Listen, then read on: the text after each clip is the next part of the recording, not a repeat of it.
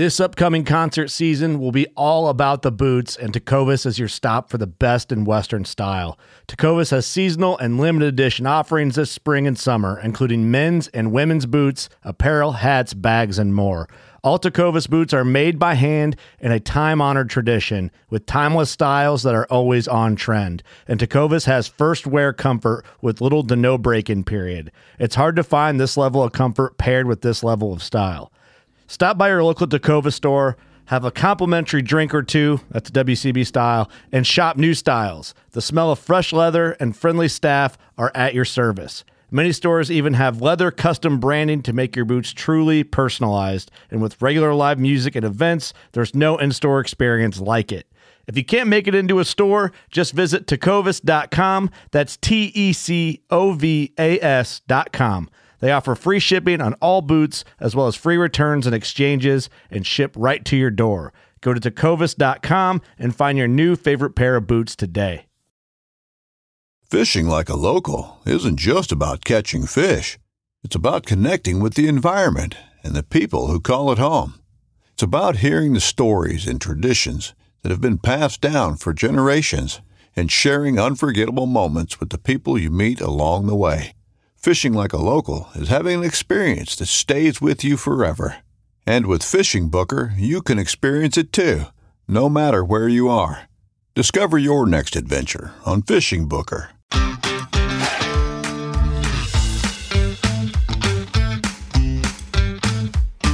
Hello and welcome to the Publicly Challenged Podcast. I'm your host, Luke Oswald, and I hope you join me on my quest for knowledge to become a better public land hunter, angler, and forager.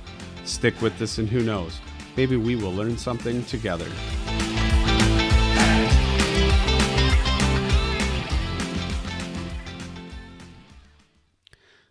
This episode isn't really about hunting, fishing, or foraging. It's about public lands. It's about the threats that our public lands face and protecting them so that we can continue to use them for hunting, fishing, and foraging, or whatever else we do on them. It's about sitting down and having a conversation that you might not agree upon, but find common ground. I'm not going to abandon my beliefs, and I wouldn't ask someone to abandon theirs either. But in this case, it doesn't matter what political party one supports, because we're all hunters, anglers, and foragers.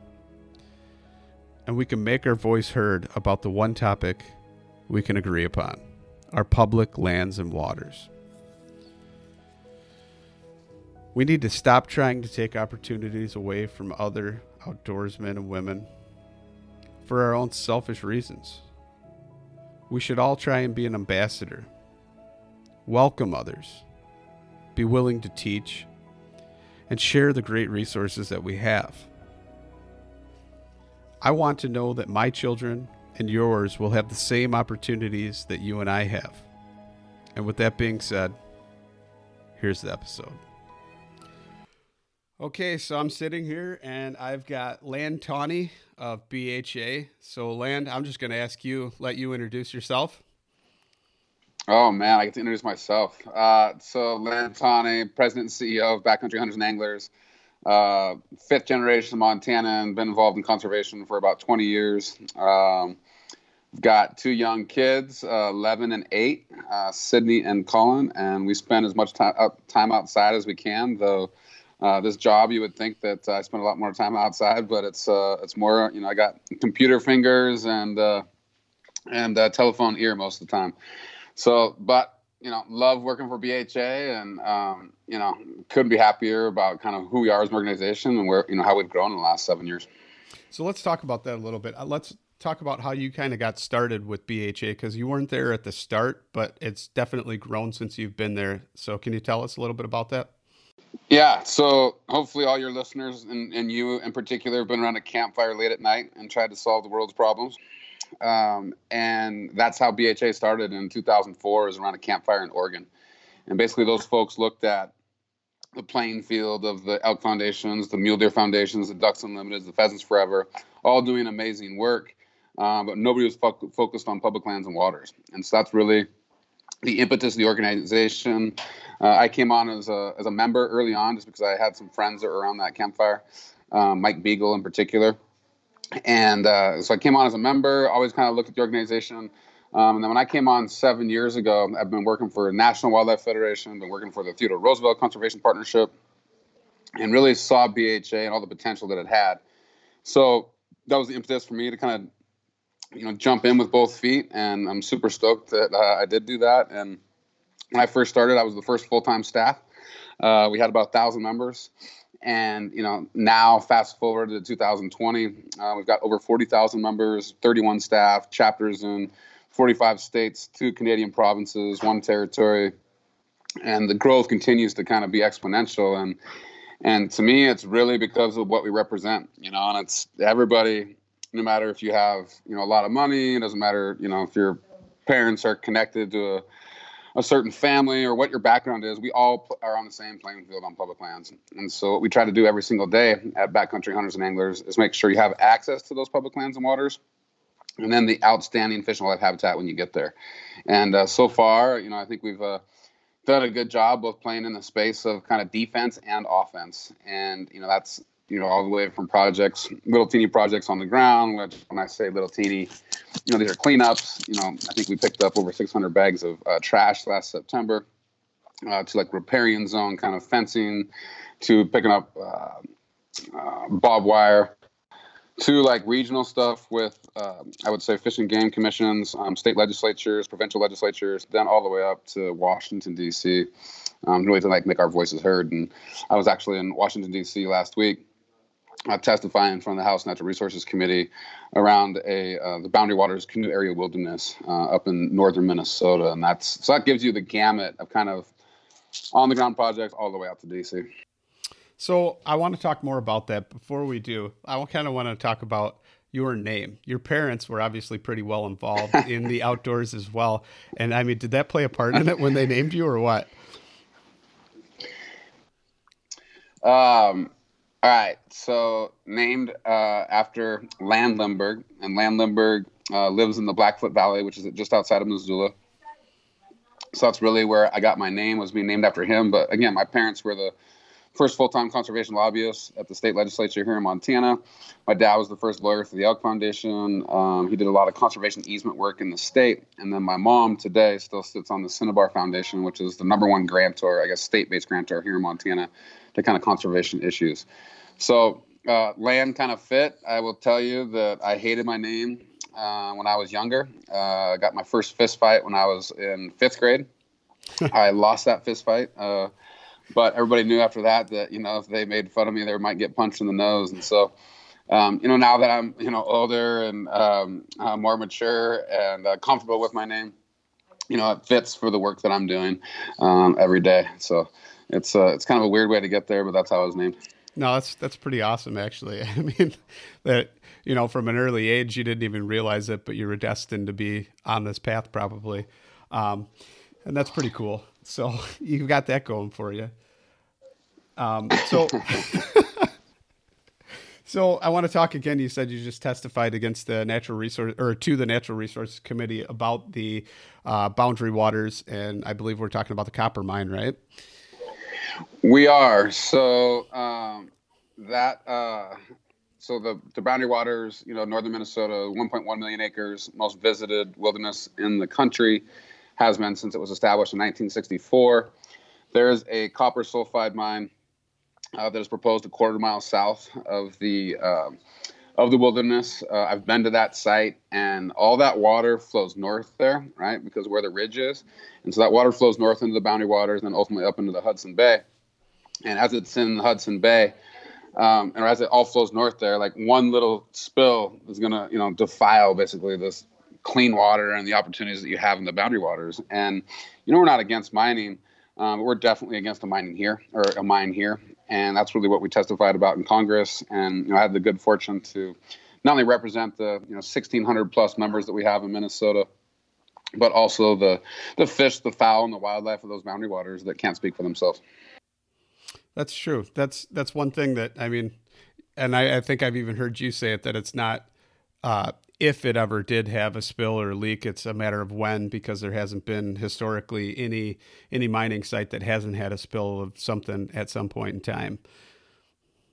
Yeah, this type of mining in particular, I think that copper sulfide mining, and I don't want to get it too much into the details, but when you bring that sulfur kind of to the surface, it combines with air and water and turns that into acid mine drainage. And, you don't get that from iron mining, iron rusts instead of causing these kind of chemicals. And so copper sulfide mining in particular is bad, and there has never been a copper sulfide mine that hasn't leached. And so it's not, like you said, it's not a matter of if, it's just a matter of when. And do we really want to risk this amazing resource that really Roosevelt first understood as an important resource when he established the Superior National Forest back in 1909. And then, it was one of the first wilderness designated in 1964 after the Wilderness Act. And, the outdoor recreation and just kind of the ethos that the Boundary Waters are, they're so much a part of the, Minnesota culture. And I would hate to lose that, and not only for myself, but for everybody else. Right. I think that's important. So let's talk about some more of the issues that we're currently facing as BHA members and outdoorsmen and anglers as well. There's a lot of things there, I would say. And I'll talk about probably most current and threats, and then, opportunities and some wins that we've had. I think there's always ever present this idea that there's people that want to sell or transfer our public lands. And, this has been going on since Roosevelt first established the first national kind of lands, or public lands, I would say, back in the early 1900s.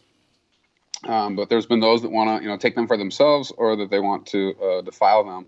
And so, a couple of years ago, Mr. Chaffetz from Utah proposed a bill that was going to sell 3 million acres. The sportsman's community, the outdoor community got together and they said, hell no, and pushed back really hard on that. And you would think that, his colleagues would get the message. Well, Mr. Chaffetz is from Utah, and just this last summer, Senator Lee, who is senator from Utah, came out and said, this is going to be a long fight, but we will dispose of these public lands. And so he is very committed to it. And so we're always going to be fighting that kind of stuff. I think that this last push against that quieted it a little bit, but it only really takes one time to lose public lands, and you never really get it back. I'll talk here in a minute about some ways to get that back. But I think that's a major one facing us. I think that clean water, back in the 1960s when rivers were on fire and Rachel Carson wrote Silent Spring, and kind of there was this environmental awakening for the entire country, which sportsmen, they're like, welcome to the party. We've been caring about the environment and conservation for, almost 100 years. But during that time, you had the Clean Air and Clean Water Act that were put into place. And the Clean Air and Clean Water Act, bipartisanly supported. It was signed into law by President Nixon. And so that has kind of been, how we've moved forward on how we're going to, protect our water and our air. And just recently, the Trump administration had a new interpretation, I guess, of what the Clean Water Act protects, and they took away protections for 50% of our wetlands. And so when I think about those wetlands, those are the prairie popples in particular that are in eastern Montana, North Dakota, South Dakota, Minnesota, these places that are the duck factory of the world. Those are now susceptible to not only development, but also pollution, and have way less requirements on what happens with those especially temporary wetlands, which are only really wet in the spring. So that's super frustrating. It's one that we won't get back in the near term, but I think that pendulum will swing back at some point, just because clean air and clean water are such universal ideals. The president came out with his budget yesterday for the fiscal year 2020. I have not looked at it in detail yet, but from folks I've talked to Washington, D.C., just on a kind of tertiary level, it's really very similar to what he's done before, which are draconian cuts to programs we care about. One is the Land and Water Conservation Fund. Last time he zeroed that out. And there's cuts to just Fish and Wildlife agencies, cuts to Forest Service, cut to the Bureau of Land Management, all these agencies that are, in charge of kind of being the stewards of our public lands and public waters. Their budgets are being cut. And this is after, decades of those budgets being cut before. And so, these are some of our most treasured landscapes. I think, they are the cornerstone of our $887 billion economy. And so, cuts to them do not make sense at all. So those are some, go ahead. Well, I was going to say, let's circle back to the whole transfer of public lands thing. It's one of those things that's kind of difficult for me because I love my public lands. I love hunting them. I've been out west, and just one trip out west was enough to solidify the fact that I know they're there. They need to be protected. They need to be reserved for all. But at the same time, it's kind of a double-edged sword, right? Because it's one of those things that the government mismanages just about everything they put their hands on. And I get that. But it's already been established. So it's kind of like they're already there. We need to figure out how to make it work and to keep it all in a balance. And I think that's pretty hard. I don't care what political party it is, whether it's, one party's cutting, another one says they're for it, whatever. It's one of those things where it's almost like no matter what, and I think that's really cool where BHA kind of comes in, is because we need to band together and really let them know, hey, they're here. We just need to figure it out. You know what I mean? Do you get what I'm getting at there? Or? I totally do. And I think, let's not throw the baby out with the bathwater, right? I think, like you said, a lot of things that the government does, maybe we don't necessarily think are done the right way. I will say that, we utilize government programs every single day, whether that's on our public lands or it's elsewhere. And without those things, we'd be a much different country, and that we wouldn't probably be having this conversation. That said, that we can work all the time to try to improve. I talked a little bit about the funding. That's something that the president proposes his budget, but it's ultimately Congress that decides on what that funding looks like. And so, working all across the country to try to, increase funding for the programs that we care about. I think getting involved at the resource management plan level, the travel management plan level on these big swaths of public land is super important. And what I will say is that, nobody gets exactly what they want on their public lands, and that's actually a good thing. The public land managers have one of the toughest jobs in the world, is to try to figure out how they balance all different types of recreation. So that's a headache in itself. When you think about horses and mountain bikes, people on foot, motorized use, trying to figure out on a landscape where all that can happen, and most of the time be separated in time and place. Is a hard one. But then you think about, then you have outdoor recreation, you have grazing, you have mineral development, you have watershed protection. That's a whole nother level that they're trying to look at all the time. And so to me, they have a huge, hard job. Now, is it perfect? Absolutely not. But, it's not time to, I think, throw that baby out with the bathwater. It's time to double down on how we, again, increase budgets and increase engagement, I think, in that process. But, this idea of selling them, we'll never get those back. There's kind of the next level is let's transfer them to the states. And I'm like, okay, there's some states that are doing a really good job, especially when they're managing their wildlife management areas. I hunt a lot of wildlife management areas, but the majority of state lands are set up for school trusts. And so they're set to make money and make money, period. And when that happens, Fish and Wildlife Habitat doesn't necessarily win in a scenario where you're trying to make money. At the same time, multiple states, Nevada is probably the worst case scenario, but 90% of the land that they were gifted to Nevada when they became a state, 98% of that is gone now. They only have 2% public land left. And so there's a very big track record, not just in Nevada, but all across the West in particular. If you look at the East, I spent some time in Iowa this last year, and they have 2% public land.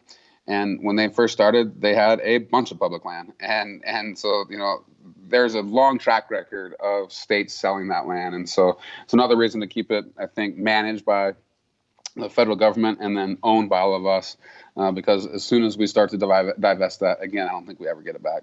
No, I agree with that. I come from a state, I'm here in Illinois, where it's 2% public, and I think maybe 1% of that 2% is actually even huntable. So, it is a very finite amount of resources. And then, of course, you've got a little bit of federal land up in my area, and then, of course, Shawnee, but that is it. That is a finite resource that if we lost that, we would have absolutely zero. We'd be in worse shape than Texas. Absolutely. But I would also say, so we were talking about kind of maybe some of these threats, but then on the positive side, last year, there was a public lands package that actually passed in March that was like a 700-page bill, had a lot of protections in there for public lands, special landscapes. one of the coolest thing that was in there was the permanent reauthorization of the Land and Water Conservation Fund. Land and Water Conservation Fund has been around since 1964. It was established when there was oil and gas drilling happening in the Gulf of Mexico. The foresight of those leaders back then was like, we're taking away from one resource, let's give back to another. And so LWCF is the number one access tool in this country. It's used for fishing access sites. It's used for city parks. It's used for large-scale conservation. And so, again, I'm preparing for this trip. I'm going to Pheasants Fest this week in Minnesota. And I know that was in Illinois last year. I think, wasn't it? Was it just outside of Chicago, I think, was Pheasants Fest last year. Anyways, but I'm going through there, and like within that, looking at what priorities are for Land Water Conservation Fund this year. And they've got, the expansion of a national wildlife refuge up to 1 million acres. And so like to me, or not, excuse me, $1 million. So that's going to be more like about, I don't know how many acres it is. But I know they're looking for $1 million out of that fund. So that's a positive thing. And, in these times of super partisanship where people seem to be at our throats, you're on the left side or the right side and fighting all the time. That bill last year passed 92-8 in the Senate and 363-62 in the House. And they do not vote like that anymore, and it really shows to me that like kind of public lands and public waters are these places that you can bring people together on. And I thought that was pretty exciting. This administration has expanded access on national wildlife refuges across the country, which is a great thing and something that we have applauded. And so to me, it does feel like there's quite a few threats against our public lands and waters right now, but there's also some bright spots as well. Yeah, I think that kind of speaks volumes to the fact that either A, there's enough people out there that are making their voice heard and organizations like this help, or it just goes to show you that it's kind of a universal thing to where there's enough people speaking out about their public lands that, the politicians are actually for once following what people are talking about and what they want to be done with them. And I think that's really cool. Yeah, I say something all the time, like the squeaky wheel gets the grease, right? That's the way democracy works. And when we got, Pittman Robertson and the duck stamp back in the 20s and 30s, when, the Land and Water Conservation Fund was first established in 1964, these clean air, clean water, or the stuff we were just talking about, modern times, like none of that happens in a vacuum, and those politicians are hearing from people all the time on all sorts of different sides of an issue.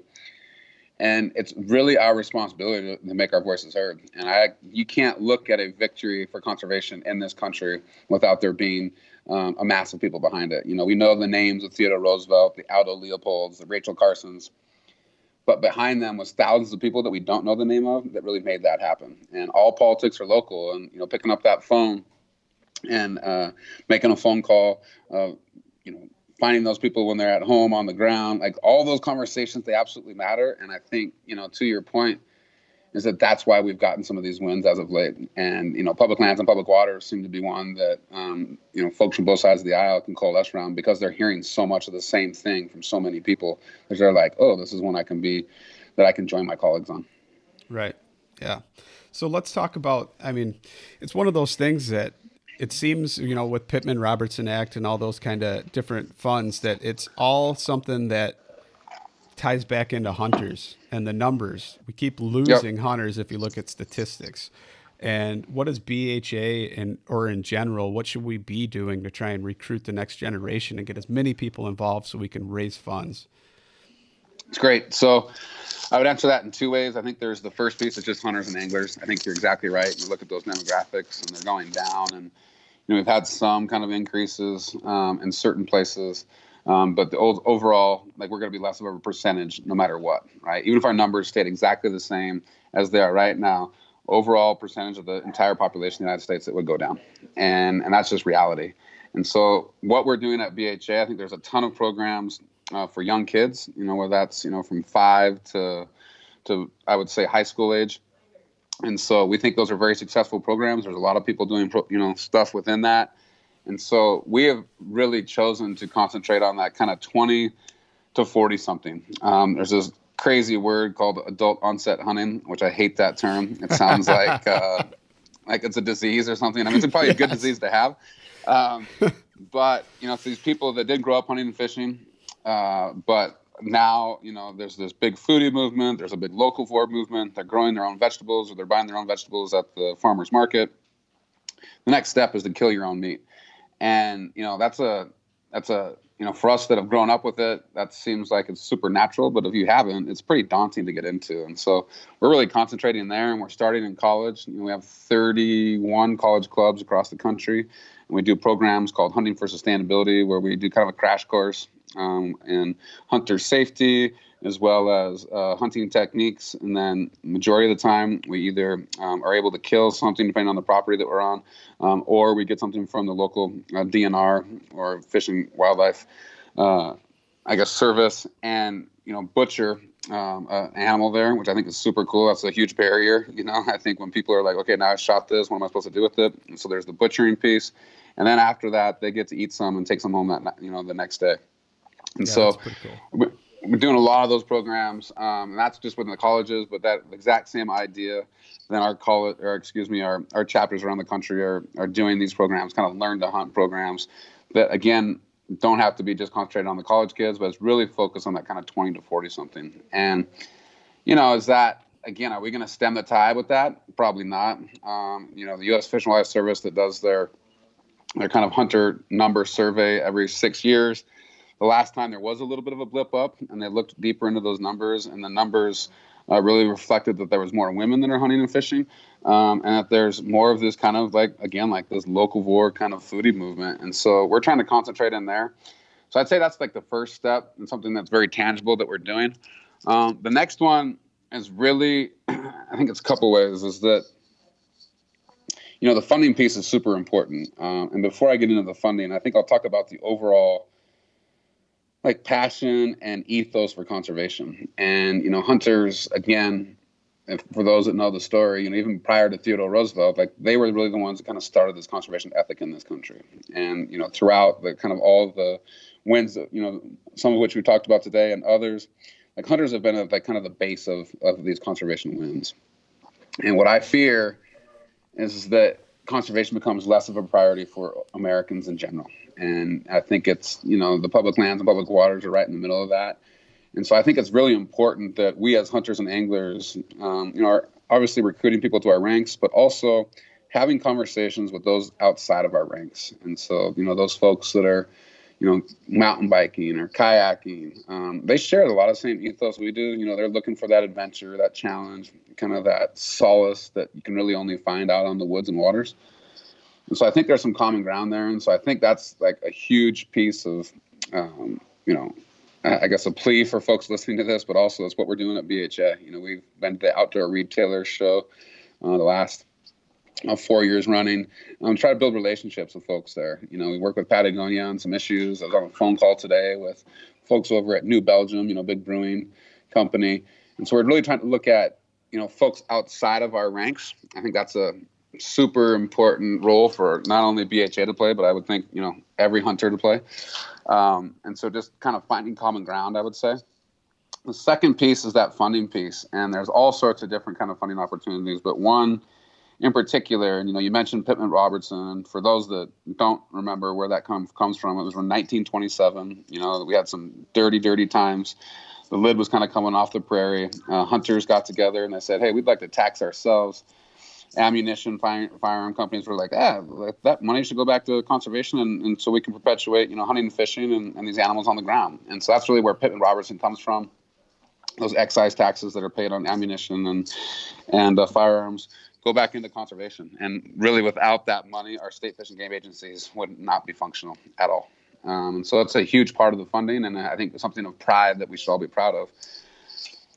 The non-hunting fishing public, while they pay taxes and some of their money, I think it's almost $2 goes into some of the management of our public lands and public waters, they are really not paying in such a robust way that hunters and anglers are. And so I would love to see something similar to Pittman Robertson that got put on backpacks and hiking boots and optics, kayaks, mountain bikes, you name it, kind of stuff that's being used in the woods. And while that wouldn't exempt hunters and anglers, what I just mentioned, we all pretty much use, but it would add more people to the pot, so it would grow that money. But I also think it goes back to that kind of ethos I was talking about earlier. When you have a vested interest in something, when you are told that some of that money that you just spent on that $5,000 mountain bike is going into conservation, then you have more of a, I think, understanding of kind of your role in that whole thing. And so to me, that's a huge opportunity, and one that that I try to talk about as much as I can is really a modern day kind of Pittman Robertson for other outdoor gear. So let's talk about that a little bit more, because I've heard, different arguments about that, and I don't really have too much of an opinion on that, because I think any money that's going towards conservation is a good thing. But you hear a lot of people saying, well, that's going to take a bigger piece of our so-called pie away, because as hunters, we are the biggest contributors, therefore we get the most say in it. And if you start bringing in these kayakers and backpackers and things like that, now all of a sudden they've got a bigger seat at the table, and they're going to start dictating how the land is used more. I think it's a totally valid point, and I don't discredit it. I hear the argument, and I think it has validity. But you and I were talking about earlier how hunting numbers are declining, which means that with those numbers declining, that there's less and less kind of funding that is out there. And again, even if we maintained our numbers and even grew a little bit, we're still percentage-wise overall going to go down in the overall population. And so I would rather have these folks come to the table now and have us build relationships than being run over by that train later. And when I say that train, there's more and more people that are getting out into our woods and on our waters. And if we do not try to partner with them, if we do not try to help engage them in the conversation about conservation, then I think we ultimately lose. And so I look at it as this like huge, train that's coming down the train tracks. And either we try to get on that train and try to, trains aren't great because they're on tracks and you can't really steer them. But if we try to get on that, build relationships, and kind of have influence on that conversation, or we get run over. And I for one, don't want to be run over, and I don't think anybody hopefully listening to this does. And so, while I think I totally understand that argument, I think it's really short-sighted. I think it would happen eventually, and we'd better be on the front end of it. Yeah, no, I agree with that. Like, to compound on it a little bit, I see it as one of those things that the more active people hear about public lands, and a lot of times they're just like, oh yeah, it's there, they don't really think anything of it. But the more people, no matter what they're doing on it, they become a steward of it because they tend to appreciate it more, whether that's foraging, mushroom hunting, anything like that, hiking. They're taking in the beauty of it, and they're going to respect it more. So they're going to want to either protect it, or they want to keep it clean or clean it up. Absolutely. And I think that, I always try to build my friendships around and build my collaborative efforts here at BHA around the kind of the 80-20 rule, right? Like, let's agree on 80% of the stuff, and then that 20% that we probably disagree upon, at least we have that basis to have a conversation now about it, right? And so what you just mentioned of that kind of shared ethos, right? I feel like we probably would agree on 80% of the stuff. And let's go find and build a relationship with them. And then on that 20%, it'll help us have, those tougher conversations. And I say that about, friendships I have. I'd say my wife and I are probably about 80-20 too. And I think that works. And so I think we should look at that, kind of with this crowd as well. Yeah, no, I definitely agree with that. It's one of those things. I actually, on one of my elk hunts, there was a couple that was actually an elderly couple that walked way faster than me and my cousin did when we were out there with our packs on, and they went past us, and we were still hiking down the trail. We ended up veering off, but their dog must have picked up our scent or something along the way, so they got off trail, and they came back looking for their dog, and we started talking. And when they first went by, they kind of gave us, a little bit of I'll say a scowl or a kind of disgusted look. The fact that we were hunters, we were wearing orange, Sure. Had rifles, and it's one of those things that then they started talking, and they're like, oh, where are you from? This and that, blah, blah, blah. Just small talk after, I was petting their dog. And then kind of opened up a window, and we started talking about, oh, well, yeah, I'm from Illinois. Oh, yeah, we're from Illinois too, blah, blah, blah, this and that. We moved out west, however many years ago, blah, blah, blah. Yeah, we don't really care much for hunting, but, oh, you should try up here or start looking over here. This is a pretty good spot. We've seen a lot of elk up there. And it was just really cool that, at first it was one of those things where they were standoffish. They didn't care at all. And now all of a sudden, you open up just small talk, find a little bit of common ground. The fact that we were originally from the same place. And next thing you know, they're talking to you and telling you where to go look for elk. I thought that was pretty interesting. Well, and that's a rad story. And I call that like trailhead diplomacy, right? And I think that like those opportunities to have conversations like that, like that's a responsibility of all of us. It only takes a few bad apples to kind of upend that cart, right? And like to me, those conversations that you had are super valuable, and it reminds me of one. I was out in Washington D.C. a few years back, and we were going to do some duck hunting after like all our stuff was done in the city. And I brought a gun with me, and the shotgun was in a case. It wouldn't fit in the back of the car. This is back when from the airport, they're having you share, a cab with somebody. And me and this woman got put in the back of this car, and the shotgun's in between us in the case. And she is physically like repulsed by it, right? And she was just like against the other side. I mean, she's as far away from me as she probably can, doesn't want to make eye contact. I see that she's uncomfortable. We started having a conversation, and I asked her what she's doing in town. And she asked me, and I'm like, well, I work for the National Wildlife Federation. She's like, what? The National Wildlife Federation, and you're a hunter? And I was like, oh, this is going to get better. And so we had this awesome conversation, and was she going to become a hunter after that conversation? I don't think so. But did she have a better understanding of, kind of the hunter's role in conservation? I would say yes. And so I think, whether that's your conversation on a trailhead, mine in Washington, D.C., in a cab, or anywhere in between, I think it's important that we're having those conversations. And we do it with civility, and humbleness, I would say, and so that we don't turn people off. Right. No, I agree with that. So there's one more thing I kind of want to talk about. It's the Public Lands Renewable Energy Act, and BHA put out a thing, and they said, which I think is really awesome because they let you know about a lot of different legislation that's going on. You can click on the link, find just like a lot of other organizations do, so you can actually get in contact with your local representative. But why did BHA support that? Maybe you can kind of tune me in a little bit better on that, because I do not like the fact that no matter what it is, it's going to litter the landscape, especially when it comes to wind power. I think that is a joke in its developmental stages at this point, because it's a huge burden on the taxpayers. It's something, in my opinion, that we're getting taxed on in order to fund them and put them up. And then you're getting taxed on the fact that when you purchase the energy, it's also, you're getting charged again, and they're not actually cost effective. Great. So, important conversation. I thank you for the question. So I'd say a couple things first. As we talk about like resource development in this country, and whether that's mining, whether that's, renewable energy, oil and gas, whatever that is, that I think it's imperative that sportsmen and women step up to the plate and make sure that those things are done in the most responsible way. So we've had a long history of working on oil and gas development, in particular, on where and when we think that should happen. Looking at corridors and trying to stay out of wildlife corridors in particular, not interrupting those migration routes in particular, and then trying to figure out ways to minimize the impact on the back end, which a lot of time means money to pay for restoration.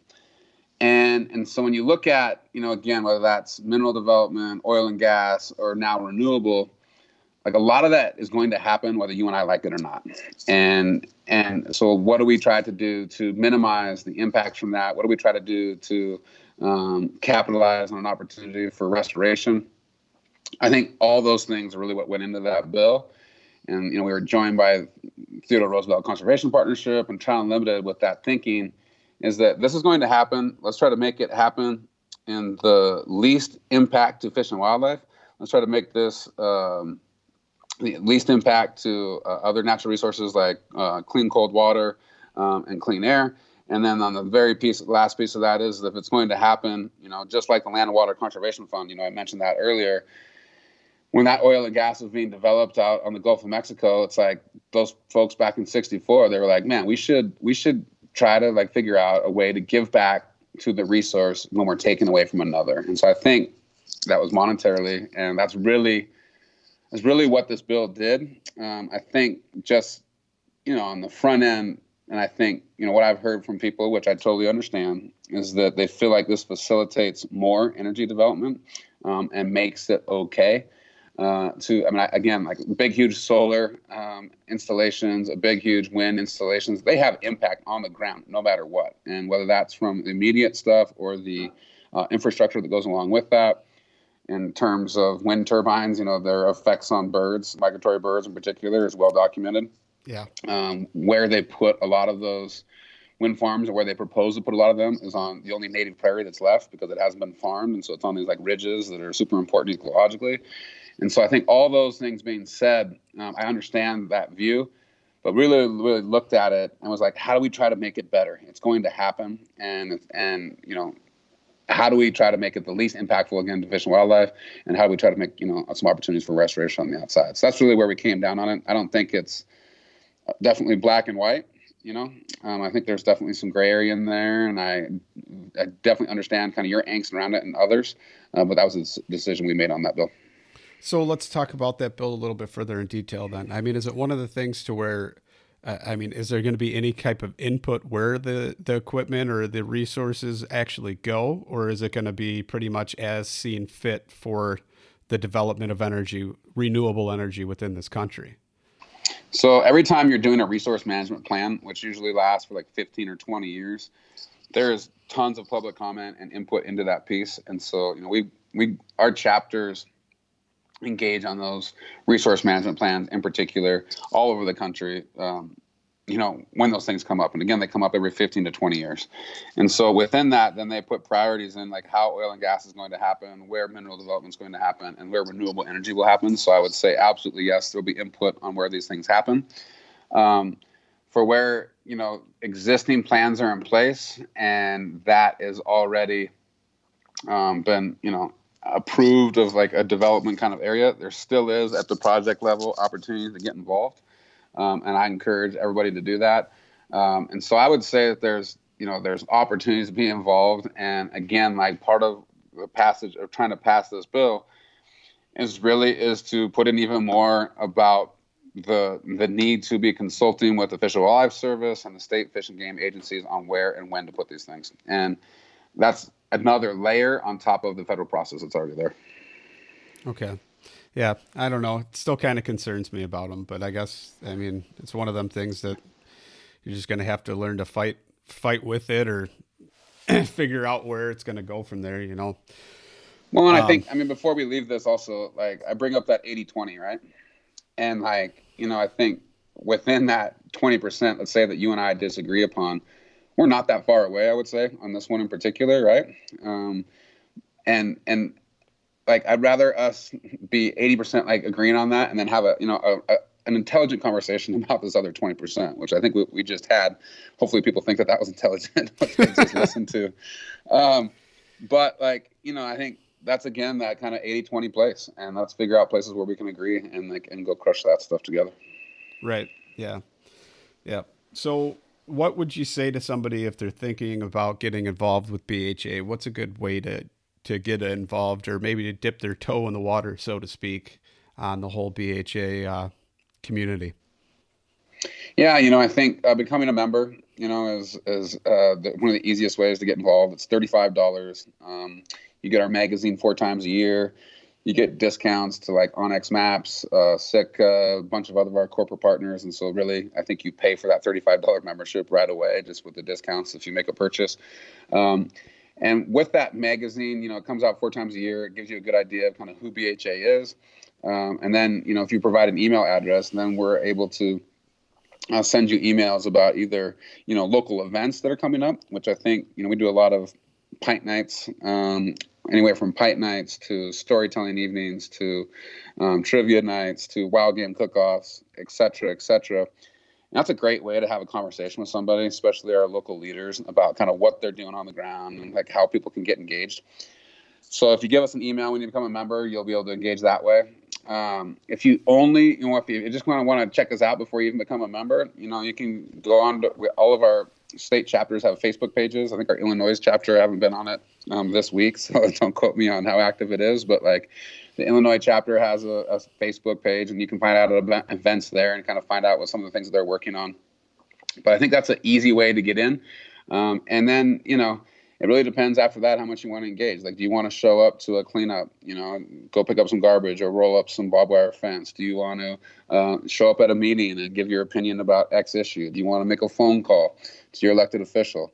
Do you want to be part of, the volunteer leadership of that chapter? Like, do you want to go to Washington, D.C.? We did a large fly-in last spring around the Land and Water Conservation Fund, and brought 31 people to DC from different states all across the country. And so there's many different ways you can get involved, but I think the easiest way is become a member, $35, or going and checking us out on social media. All right. Thanks for that. Now, there's one more thing I want to ask you before we get going here. But so what do you typically use your public lands for? And what's like your latest, newest interest or fascination with whatever it is you're doing out there? Oh, wow, dude. That's a really big question. I think, oh, man. I've got 2 young kids right now. One's 11 and one's 8. And so I think the thing that I'm utilizing our public lands most right now is probably around water. And, I think floating rivers, being on lakes, just so accessible for my kids. And, I think I talked about the Boundary Waters earlier. Like it's the reason it's the most visited is because it's so accessible. So I think my favorite thing to do right now with my kids and what I probably use most is water. And so that's for fishing and hunting ducks in particular. Here in Montana, we have access up to the high water mark along all of our rivers and streams. And so I can float down, find a spot where some birds are hanging out, get up on the bank, and then wait for them to come back. And, it's pretty darn special. And then we fish a lot. So I would say that. And then I think that's something I grew up doing, the hunting and fishing. Something that's brand new to me is I'm going to start to get into squirrel hunting, which is like the craziest thing for me to even talk about. But because I didn't grow up that way. We grew up chasing big animals like elk and deer, hunted a lot of birds, pheasants and ducks. But I shot my first squirrel in the Boundary Waters this last fall. Red squirrel. Wasn't the biggest squirrel in the world. We shot this red squirrel and cooked him over the fire that night. And I know everything tastes better when you're in the woods, but it was delicious. And it's something I can do with my kids too, right? We can go for an afternoon and it really doesn't take that much to do. So I think squirrel hunting is going to be my next big foray into the outdoor pursuits. No, that's pretty cool. That's something I kind of want to get back into and do a little bit more of. I can't even tell you the last time I ate a squirrel. It's one of them things that my buddy's mom we used to go squirrel hunting with his dad, and his mom would cook them up and make like a squirrel gravy, and it'd be biscuits and gravy with squirrels. It was amazing. And I still kind of remember that. And it's like, however many years ago, probably 20 something years ago. And it's still one of those things that just sticks in your mind. And I kind of want to get my kids into doing something like that too. And what a better way, right? Something small, something easy. There's a ton of them out there, and you've got them everywhere on all your public lands. So why not go after them? Super universal. The only thing I would say is that somehow they know when you're hunting them, because like I've grown up like hunting big game, right? And those squirrels are right on your shoulder and they're yakking. They're like, you're in the woods, and they're yelling at you.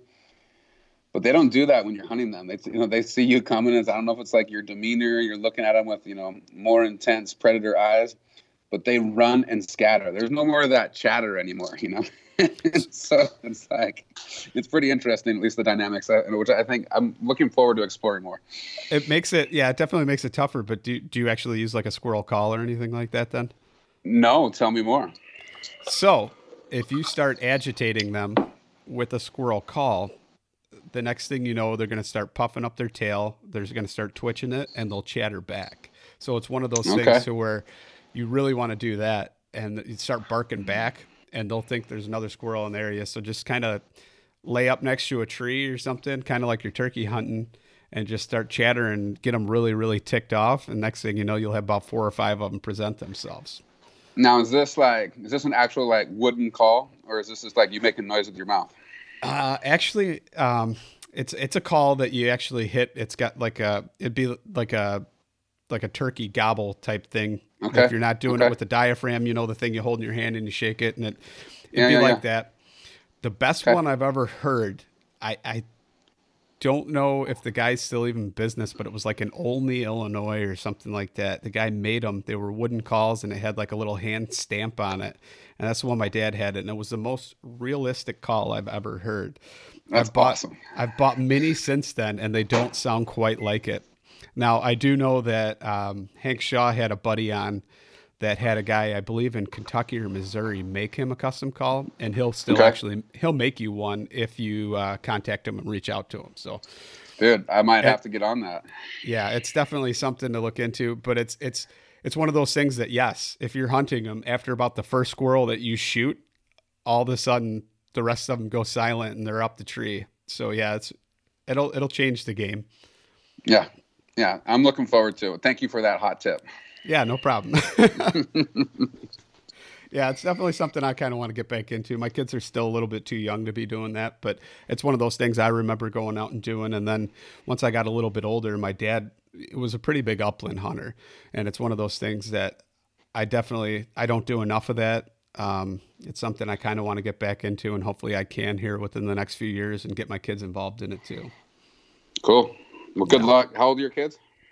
I've got a 4-year-old, a 2-year-old, soon to be 3-year-old, and a 7-month-old child. So quite Holy cow. Yeah. You're in the craziness. Well, I'll tell you, as from a father to a father, like the older they get, the more mobile they get, and the more fun it becomes. So enjoy kind of your time with them now, but know that it gets better as well. Oh yeah, it's one of them things I tried. I mean, I bought the backpack so I can lug them around, and I'm pretty sure I'm gonna dual carry this year and carry the youngest one on the front in like a boba type thing, and the backpack, either an Osprey or a Kelty on my back with the other one. And so there's your elk hunting training right there. I mean, right. Just be doing the double, dude. Yep. So I'll maybe even be doing the hike to hunt challenge, carrying 2 kids, and that'll be there. It is. So I love it. Yeah. I love it. Yep. All right, man. I appreciate it.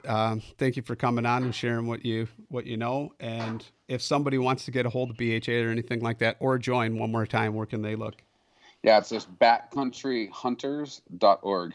And that we still care about the anglers, but made it too long. But it's just backcountryhunters.org, or just find us on social media and just put in Backcountry Hunters and Anglers, and you'll find some of our main pages, and also find a bunch of our state and provincial pages as well.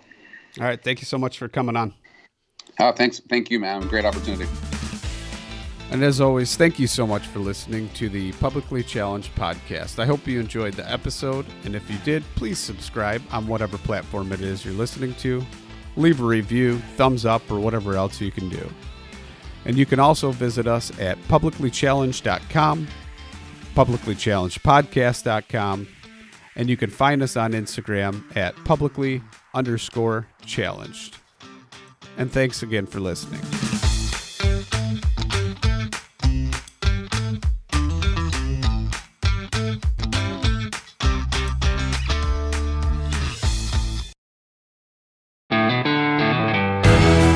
The most legendary shows in the outdoors is on Waypoint TV. Don't miss Primo's Truth About Hunting, Wednesday nights at 7 p.m. Eastern on Waypoint TV, the destination for outdoor entertainment. You're listening to the Waypoint Podcast Network, brought to you in part by HuntStand, the #1 hunting and land management app.